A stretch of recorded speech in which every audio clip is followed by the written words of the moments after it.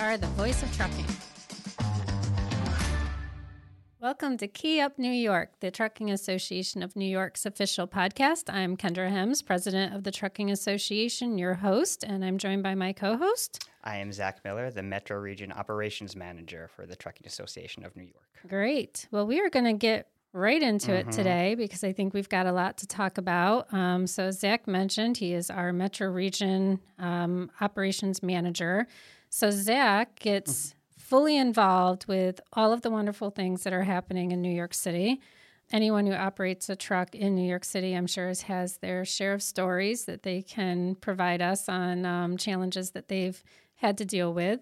I genuinely do want to hear about them from you. So just quickly, please make sure to contact me at zach@nytrucks.org. Absolutely. That's actually what drives a lot of what we do, right? So when we're, to digress for a moment, when we're looking at the association's legislative agenda or areas that we know we have to address, it really comes from the input from mainly our members, but others from the industry that contact us when they have problems. Exactly. And some of what we're going to talk about today comes directly from membership flagging it for us. Yes, it does. We've heard a lot about these issues. And they are. And there's challenges and certainly operating trucks in New York City, just the congestion alone and trying to navigate between passenger vehicles and bicyclists and pedestrians. It's a challenge. I had one of our members many years ago likened it to trying to roll a large stone through an anthill without squishing any ants. That's how he likened driving a truck in New York City.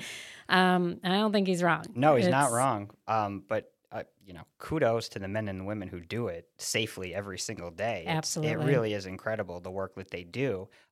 Wish it was a little bit more appreciated, but that's part of our mission and part of what we've been doing. I was just going to say, and I think we're getting there. I really totally think agree. we're getting there. And a lot of the work that we're doing in New York City, yes, it's to address the challenges that the industry struggles with, but it's also creating some great opportunities for us as an organization as well as for our membership, building some kind of unique relationships and really I think making progress on a number of the issues. It's slow. As we know, things don't happen quickly when you're dealing with particularly legislation. But I think we're starting to change the dialogue a little bit. We're opening the eyes of our legislators as well as some of the community groups that we're working with on the importance of the industry. And the fact that the industry isn't necessarily creating these challenges, they're challenges that the industry is having to find a way to navigate through. Exactly. So a lot of stuff going on, and we could kind of talk around it all day, but I think we can dive into some of the key issues. Well, and it's interesting, I think, because you did mention how things are changing slowly but surely, and I think it's important that the listeners know the sort of timeline that we've committed to the metro area, specifically New York City. We had our annual conference in 2016 at West Point. Beautiful location, great conference. I certainly recommend all you members go to the our yearly management conference in September. But things in New York City have got so chaotic that was really the talk of the conference. That was not the agenda of the conference, but that was the talk of it. And right then and there, we decided we needed to do more in New York City. So we quickly convened a meeting of membership, and we built out the Metro Region Government Affairs Committee, which is an offshoot of our General Government Affairs Committee, specifically dedicated. And we really hit the ground running, this committee. We started attending city council hearings. We really got, I think, re-engaged with DOT and the Office of Freight Mobility. And we started to sort of plant our flag, so to speak, that we're here and we represent the industry. And from that sort of initial success, we realized we needed to cultivate these relationships on a more regular basis. So that's when we mentioned on a previous episode that we have a New York City-based contract lobbyist. That's when we decided to bring them in. And we got a little bit further along in the process, of building ourselves and advocating for membership in the industry in New York City. And then the decision was made that even with the committee, even with the lobbyists, the staff, particularly Kendra, were dedicating a lot of time to New York City and these issues, and there are other things that are going on in the association and in the state that we need a dedicated staff person for New York City. So that's where we created the Metro Region Operations Manager position. And I think now that we have all that in place, that we put in the work since 2017, we're starting to see the success of that. And the plan, of course, is to just keep growing it every single year to the point where we're playing a little bit more offense, and we're getting there, and that's really exciting. Yeah, and I think one of the other reasons why we felt we needed to focus on New York City, in addition to all of the challenges that those that operate there deal with, is a lot of stuff happens in New York City that then spreads to the rest of the state. So they'll come up with ideas or they'll pass legislation, and then we suddenly see it at the state level as well. So as a way to try and head some of that off or be more proactive in preventing that from happening, we felt we really needed that increased presence in New York City. And to your point, once we hired our contract lobbyists, which we did quickly, so that was September of 17, that we made the decision to create the committee. In December of 17, we had a contract lobbyist hired. And from that point, it has just taken off in terms of the amount of work that we're doing and meetings that we're involved in. They have really opened up the access for the association. And I was spending a significant amount of time just on New York City. And you're right, there's other things as a statewide organization that we need to be doing and focusing on. And that's when the board decided, we really need that dedicated presence down there. And just recently in October of last year, we mentioned on a previous podcast, Zach was originally a member of the association and, in fact, was our first chair of the Metro Region Government Affairs Committee and is now on board as staff and has been doing a great job. It was longtime Tanny member, Jerry Vadas. He called it my baby. He called the Metro Government Affairs Committee my baby. And if you know Jerry Vadas, he means it with love and tenderness. Absolutely. Absolutely. I'm not sure we would have found somebody that was more ingrained and dedicated and passionate about working in New York City and addressing these issues for our members as you. So it's been a great transition to see you come from the member side to the staff side. And I think one of the other benefits there is that you had the member side. So you've been interacting from the membership level with other members, and now you can bring that knowledge and experience to the position as one of our team. Yeah, and I really do feel, in a lot of these cases, I really do feel their frustration. And it's not just because my dad rants about it. It is because I was there with them and I understood it. But at the same time, what I think a lot of them need to understand and are starting to understand is that with any sort of challenge, there are opportunities. And it's the role of the association to take advantage of those opportunities, for their benefit. And one of the big ones, and this has been this is a nationwide problem, is the lack of overnight truck parking. Secretary Buttigieg, who is a new friend to Tanny, you should really check out our social media to see the press conference that we were at with him. But he raised the issue. He's been raising the issue because it is a national issue. It's something like there's one parking space available for every 11 trucks on the road. I mean, that is absolutely obscene for an industry that's as essential as we are, to not be able to provide those drivers literally the bare minimum so they can safely rest and recuperate and abide by federal guidelines. Right. Yeah. Let's not forget about that. So it's a national problem in dense urban areas. It's exacerbated. We all know residents are rightfully getting upset about trucks parked in their communities overnight. So that is, of course, a challenge and a frustration. The exciting opportunity is that it is understood why the trucks are there more and more, and that we need to find a permanent solution. That you can ticket and tow all you want. That's not a solution. That's a Band-Aid at best, that we need to work on solutions. And do have to give credit to certainly our work, but the mayor's office and the city council for trying to find solutions to this. Yep. The mayor created a truck parking task force specifically to solve this issue, and the city council is pushing some legislation, some of which is already announced, Intro 906, and I highly encourage anybody who drives in New York City to let your legislators know that you support this legislation. Another is in the works, and I think that given the fact that all levers of government are united in this, we might actually start, seeing some solutions here to the truck parking shortage. One would hope. Yeah. One would hope. And you're right. This is something that it's not just what's needed, it's the right thing to do. Yeah. We don't have a trucking industry without our truck drivers. They are the ones that are bringing the freight down the road and delivering the freight, and they deserve to have safe and secure areas to get much needed rest, mandated rest, but also access to facilities. Yes. Is a critical piece of that. And so this isn't a situation where we can look at the truck and just kind of have it in the silo of why that truck's there, but look more holistically at the issue at hand. As you said, there's just nowhere for them to park. So the fact that really, as a result of the conversations that Tanny's been having, you specifically, with our city council members, with some of the civic organizations, with the mayor's group, we are starting to see some movement where they are recognizing, like, this isn't an enforcement issue. This is a lack of parking issue, and we need to address it. And it was really in early April, there was a transportation hearing at the city council, and it was about truck route oversight, really. So it was a hearing about trucking, but really just about where they should be and where they shouldn't be, and it was a pretty good hearing. This bill that I mentioned, 906, was included in that, which would create at least one off-street overnight truck parking facility in each borough.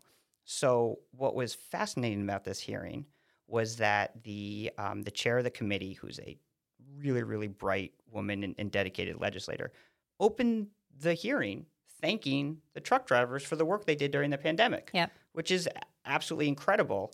That was not something that we've ever seen, to start a hearing. And look, it wasn't all not in New York City. No, not in New York City, and it wasn't a love fest. It was a very open and honest hearing about some of the things that are done well and some of the challenges. And that's the way it should be. That's the way the government process should be. So it was just so nice to hear that. It was nice to hear some of the pointed questions. And there were members of the city council who, during the course of their questioning, asked the city agencies, do you work with the Trucking Association of New York? Have you run this by the Trucking Association of New York? There were, these city council members do their homework. They did their research. And there were a couple of quotes that came from us, which is outstanding. That's just not something that was happening, even a year or two ago. No, absolutely. And just the fact that they're paying attention to it, and they're holding these hearings to talk about trucking in a different light. So we talk a lot about trying to change the dialogue.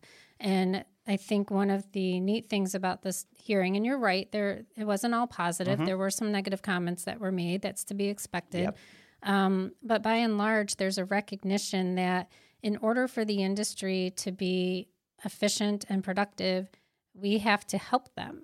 And whether it's looking at the truck route network in New York City, and is it the most efficient that it can be, or is it providing that truck parking that's necessary?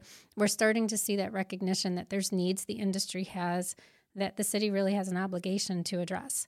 So I think that was really the big positive for me that came out of watching that hearing, was just the attention that they're starting to give to the issues that the industry is challenged with. Yeah, it is. And I think we've also done a really good job of starting to take a more holistic view and a more long-term view, where there was a part in one of the bills that didn't really affect us one way or another. But one member in particular actually had asked me for it, in a private conversation. And since I saw it in the bill, I said, let me just include this little anecdote, and we say we support it. The council appreciated our support on that so much that it went such a long way of, in the questioning to me, being questioned positively rather than letting some of the negative comments steer their questioning. And it's an interesting shift in perspective, and just saying that, if we could find a positive angle for some of these, we can really help the industry even more than just, helping out this member that delivers a very particular kind of freight. It's some eye-opening stuff, and it's really exciting to be a part of it. Well, and I think it's laying the groundwork that we are here as a resource. And as we've said, we don't we're not going to agree on everything. We're not going to support everything that the council comes out with, but there's areas of common ground that we can work together on, both with the council as well as some of the other community groups in New York City. And then that's where we start to make progress, because you can't be seen as a group that's always going to say no, right? Or they're just going to stop talking to you. So when we find those areas that make sense, where we can find common ground, maybe find a compromise that it's still a win, right? Exactly. Versus just not being included as part of the process, which would be a loss. Exactly. And that is why we really do encourage member participation. Really is great. I love sitting around at City Hall testifying, but it's better. A lot of people are going to start to question you as a person. These city council hearings can be very, very long. Keep your phone charged. Make sure you have a bottle of water with you. Yeah. Tell your loved ones you'll see them in a day or two. But it is important that they hear from membership as well. It is. It absolutely is.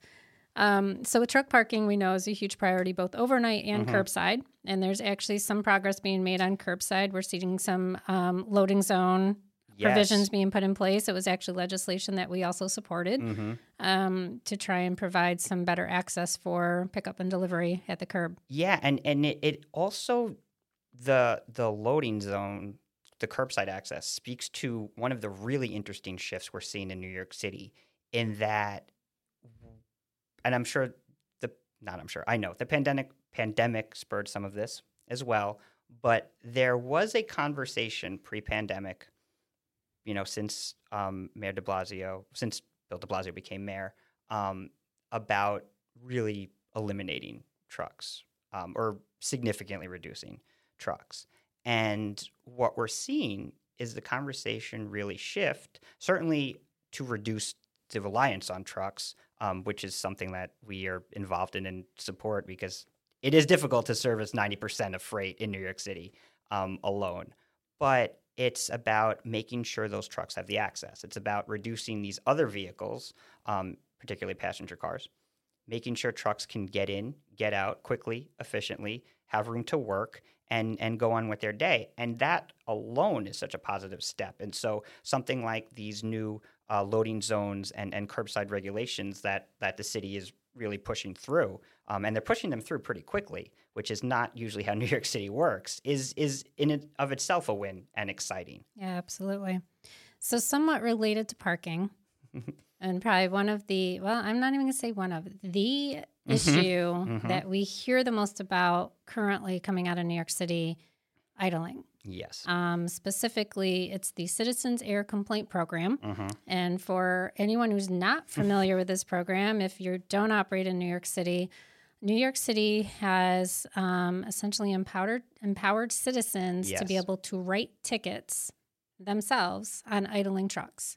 I will not go into the specifics of how all that works, because we would spend far more time than we have. But as you can imagine, it's problematic. We've got general citizens out there that are writing tickets, and they're incentivized because they get a quarter, 25%. Yeah, they get 25%. 25% of every fine goes back to the citizen that wrote the ticket. And there's been media coverage on this program as of late, and we're hearing of citizens that are making, 5 and 6 figures just in this program. It's basically their employment. Yeah. And it's just wrought with issues. So this is a high priority for us at Tanny. I think we're slowly but surely starting to pick away at it. But we still have a ways to go, but we are making some progress. We are making some progress on it. And we're making progress in other ways too, where there was a thought of creating a sort of this bounty type system with other violations. The bounty portion has gone away. The citizen reporting has not. And I think that's interesting, because to me, the whole purpose of this program was sort of, let's give 311 some teeth. Let's make sure that if a citizen sees something in their community, not a full-time job, mind you, just in the course of their day in their community, they see something that maybe an operator shouldn't be doing, they have a bit stronger action than to just call 311. I think we can all agree that was the intent of this program. That is not how the program has operated. As Kendra mentioned, there are really a small amount, about 20 to 30 people, citizens, if you will, who are making a fortune off of this. And about 85% of the tickets come from these people. They make so much money off of this that they far out earn the actual professional traffic enforcement agents, which is another whole issue about the city's workforce that we don't need to dig into. But it just speaks to how problematic this program has become, as well intended as it may have been. And also to that point is it's like, why, if we're really trying to curb idling and specifically curb harmful emissions that idling can lead to, why is this such a black and white program? There's so much more that they could be doing, and that's what we're asking for. We're asking that money go back into the industry to purchase cleaner vehicles. We're asking that currently cleaner vehicles are exempt from this. And we're also asking for an understanding of how the industry works with a transfer of liability for rental and leasing companies and fleets that use contractors. Because there's some concern that, these companies are just eating the ticket as a cost of doing business. It's like, it's not even going to the right party to change the behavior in the first place. Yeah, and that was one of the points. So aside from, the issue of essentially rewarding the writing of these tickets, the other big issue is just there's really a lack of due process. Yeah. The whole administration of the program is broken. And to your point, Zach, I think that, to be clear, we understand what the intent was in terms of trying to curb idling vehicles. But it's not working, and it's not really serving the purpose for which it was created. So what we're trying to do, again, we would like to see the program eliminated. So this comes to one of those things we were talking about, right? Where you have to look at where you can get the win and still have a positive impact, for our industry. And this is a case in point. So the program is likely not going to go away entirely. But if we can change it so that the funds that are generated go back to the industry versus essentially lining the pockets of these citizens, then at least there's funds available for those that want to invest in cleaner trucks, right? Yeah. So that's a big piece of it, is let's put the money back into the industry. If you really want to address truck emissions, then provide a fund that the industry has access to invest in those trucks. The second piece of it is addressing the administrative issues. Yes. We're hearing that hearings for these tickets are being out 12 to 18 months. Yep. In some cases, they're not even getting a copy of the violation for a year after the violation has occurred. It's really hard to defend yourself when there's such a lag in actually even receiving the notice of the violation in the first place. Exactly. And the driver may not still work for you, so you can't even correct behavior. Correct. If that's part of the intent of this program, which I think it is, you can't do that if that's how this program operates. Right. So some of the things that we're doing, we've met with DEP, the Department of Environmental Protection in New York City, kind of laid out what our concerns were. We provided them with some recommended solutions, I think some of which they're considering, others they really haven't addressed with us. But like everything, not moving quite as quickly as we would like it to.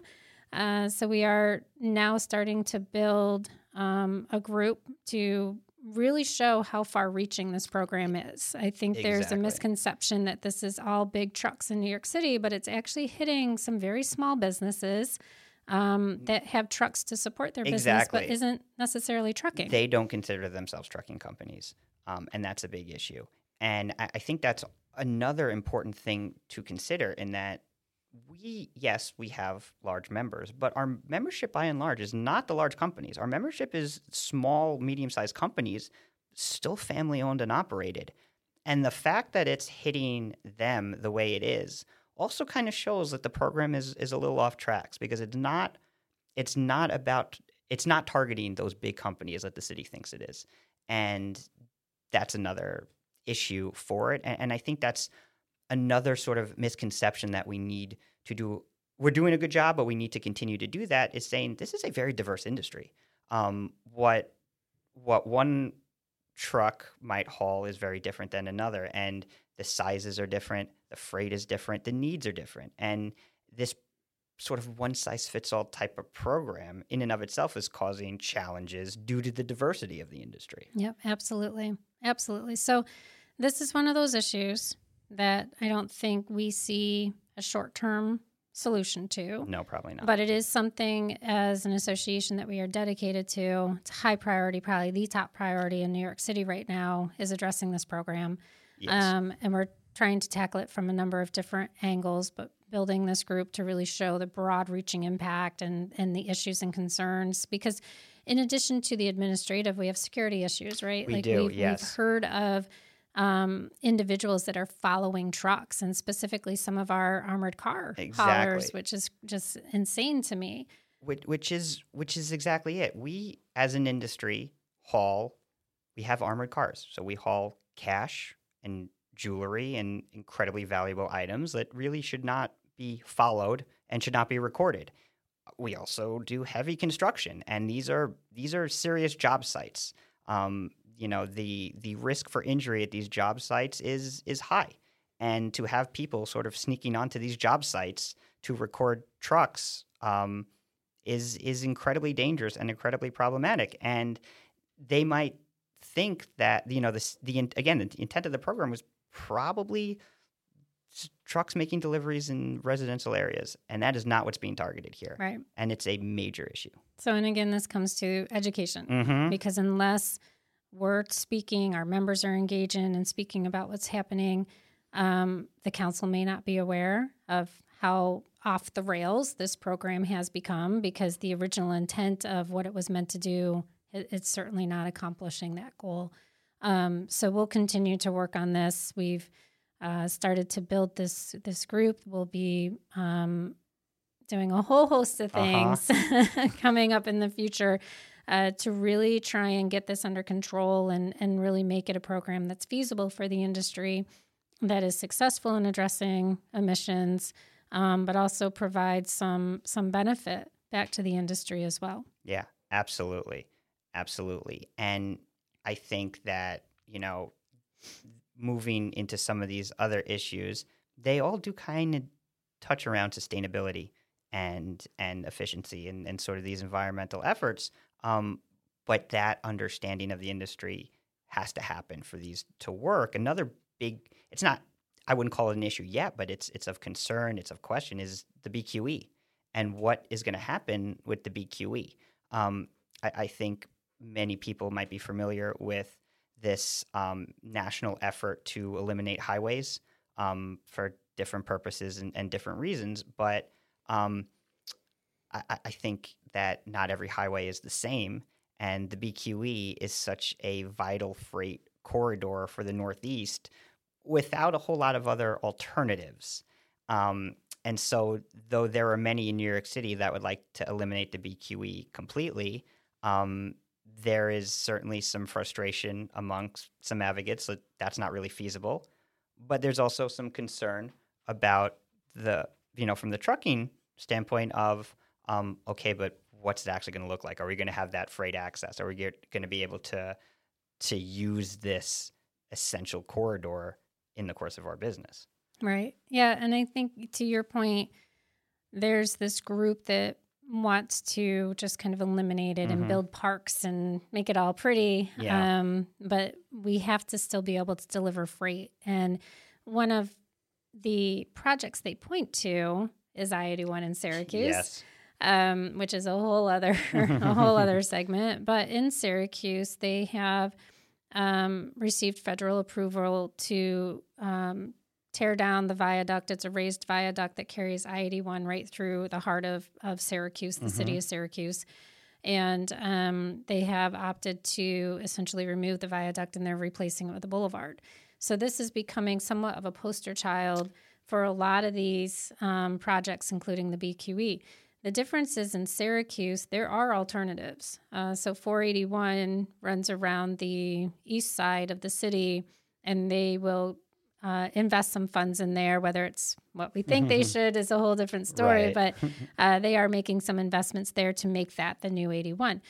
The BQE doesn't have that option.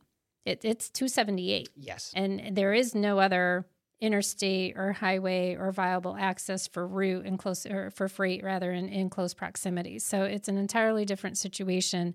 But I think that it's starting to resonate, right? We've been talking about the importance of freight.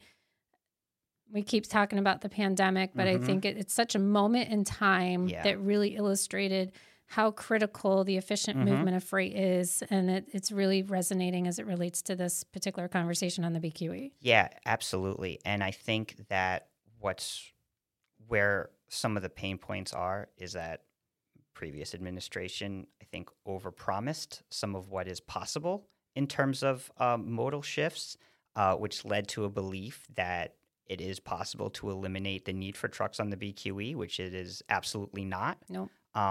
Like we said earlier, the conversation really needs, and is starting to, but really needs to shift from how do we replace, how many cargo bikes can replace a truck? How many tractor trailers can be replaced by waterways? And that's a very poor way of looking at it. And if you look at it that way, you will get things like a BQE that doesn't really work for anybody. A better way to look at it, which is what the city is starting to and needs to do more of, is to look at the percentage and say, okay, we expect to see a rather significant freight increase over the next 15, 20 years. How do we get the New York City reliance on freight down closer to that national average? And how do we keep it there with anticipated increase in freight? And if that's the way that we start looking at things, then we could start seeing some real solutions here, which I think is what DOT is starting to pivot to a little bit. Of course, it's really difficult because you have a lot of professional engineers and urban planners that are looking at this issue and trying to put the pieces together. And then you have political concerns where you promise to remove a highway. You promise to do right by an underserved community. You want to revitalize environmental justice communities. And you can do all those things, but you have to do them the right way and the smart way and not necessarily the political talking point. Right. Way. Yep, absolutely. So the BQE somewhat segues into our old friend congestion pricing. Mainly because there's an unknown in terms of what's going to happen with truck traffic, how that's going to impact truck traffic on the BQE, depending on what they do with congestion pricing. So for those that are watching this on YouTube, you will notice that Zach and I may have some different apparel on at this point in our recording.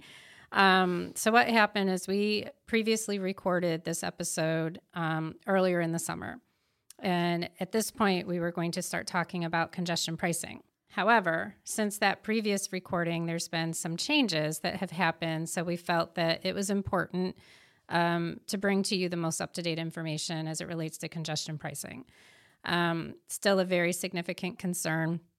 But what has happened since we originally recorded is that the Federal Highway Administration has essentially approved the environmental assessment that the MTA was required to do, and they've issued what's called a finding of no significant impact, otherwise known as a FONSI, which somewhat blows our mind because there is significant impact to this program, not just on the trucking industry, but to so many industries in New York City, to the economy, to the environment, that it is really surprising that there hasn't been more scrutiny on this program. So the FONSI's now been issued that allows MTA, the Metropolitan Transportation Authority, to now go forward with implementation of congestion pricing in New York City. One of the first things that they need to do now is decide what they're going to charge. So they, as part of this program, they have a traffic mobility review board that is going to look at the toll rates, if there's going to be time of day pricing, if there's going to be any exemptions, and then they make a recommendation to the MTA as to what they think the toll should be. So they just recently held their first meeting. It was a public meeting, but didn't allow for public input. Zach was at that meeting. So Zach, why don't you give us a little bit of an overview of some of the things they talked about? Yeah, thanks. And it really is, it's a shame that there wasn't the ability for public comments here, because it would have been nice for the members of the Traffic Mobility Review Board to have had some things clarified. But overall, watching this hearing, I'm very concerned. When you were giving your intro, you raised a really good point, which is that the commerce aspect of this is not discussed at all. The only thing in all the media that you'll hear regarding congestion pricing is, oh, it could cost you up to $23 to drive into Manhattan, which is, they're talking about passenger vehicles. They're not talking about commercial. They're not talking about the impact to businesses in the zone or outside the zone. And that sort of followed through during this hearing, except, of course, it was a little bit more problematic because all of a sudden the conversation came that, well, we should look at charging trucks more based on the axle, based on the size of the vehicle. And this woman who works for the MTA even said, and it's on the slides, it's all public, that typically in America, when you're doing a tolling program, you charge trucks more because of the wear and tear on the road. Now, if there was the ability to have public comments, I would have said, but in those cases, the revenue from the toll goes back into the infrastructure, the road and the bridges, to maintain it, because that is the workplace of the truck. So the truck is getting something back. That is not what the congestion pricing scheme is at all. Every single penny raised in congestion pricing is going to borrow money for the MTA. It's just for transit. So this notion of, well, let's look at the axle of the vehicle is completely irrelevant to this particular toll. That wasn't brought up. Very, very problematic. Another problematic part of this is, you mentioned it as well, time of day. And this notion of, well, if we give discounts overnight, we could shift a lot of this truck traffic to off-hour delivery, and that way, we'll reduce congestion in the zones and all those other things. Of course, as we know, Tanny is very supportive of off-hour delivery program. The issue is that it is based on when the receiver needs their goods. The freight follows the demand.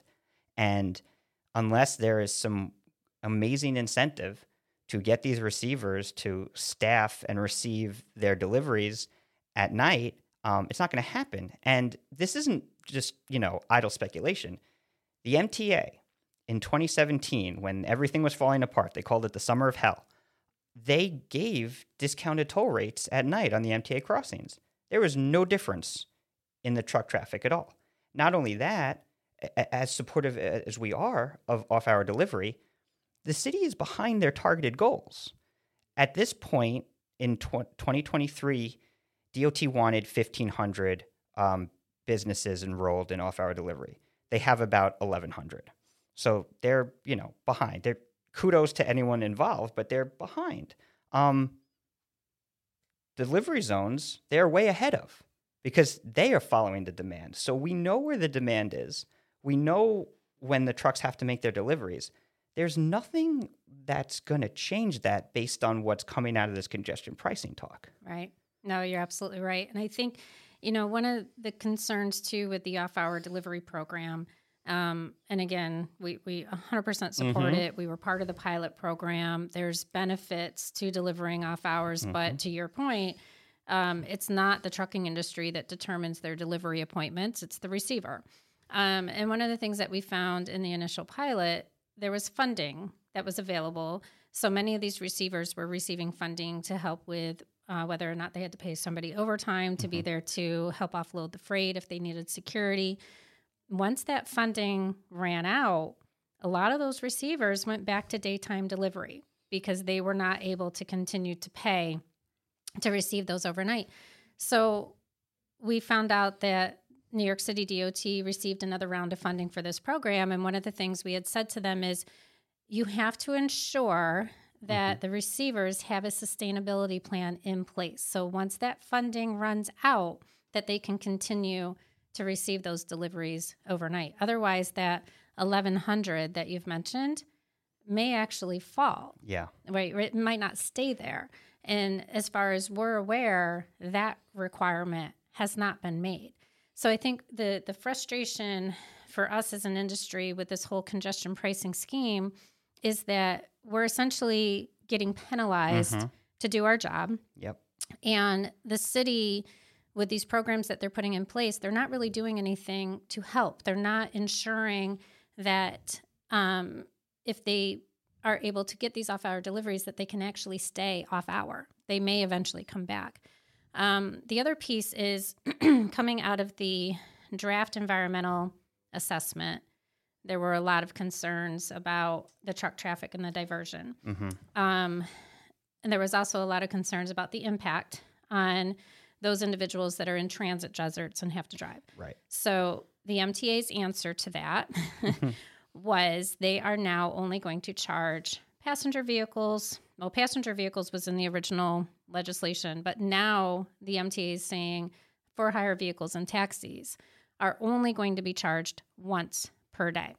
So when you look at by their own numbers, between passenger vehicles, taxis, for hire vehicles, that's 88% of the traffic coming into the zone.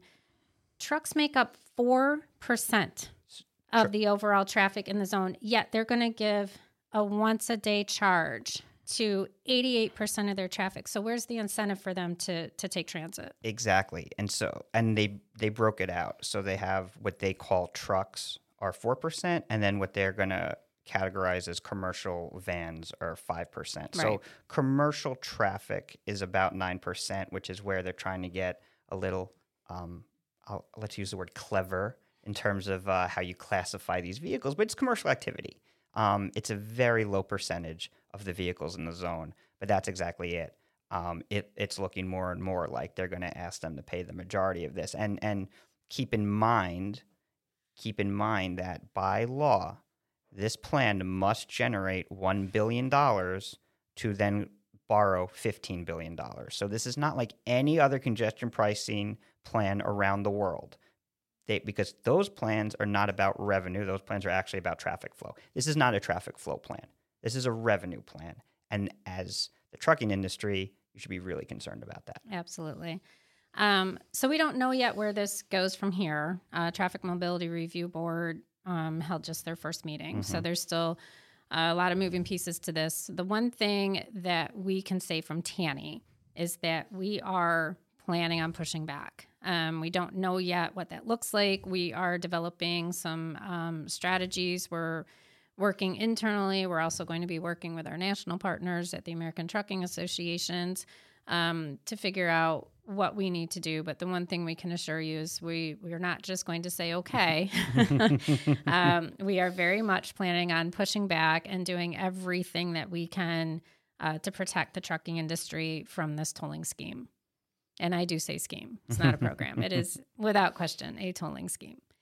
So I think that's kind of where we're at right now in the process. And like I said, we just wanted to make sure we were bringing you the most up-to-date information on what's going on with congestion pricing. Still a lot to come. And we will certainly keep all of our listeners updated on this as the program continues to roll out. We do know that New Jersey has now brought a lawsuit against New York State, and Staten Island has joined in with it as well. They may not be the last ones. So I think that there's going to be a tough road ahead for this program to actually get up and running. Absolutely. Yeah. So with that, this segment was New York City. We talked a lot about the different challenges, but also some good things that are going on. But certainly enough down there that keeps Zach busy, and we're very happy to have him on board. I'm happy to be on board. I don't really sleep much, but that's okay. It's important work. Well, it is the city that never sleeps. It's true. That's fair. All right. Well, with that, we want to thank you for joining us on Key Up New York for another episode, and we look forward to seeing you again soon. Thank you.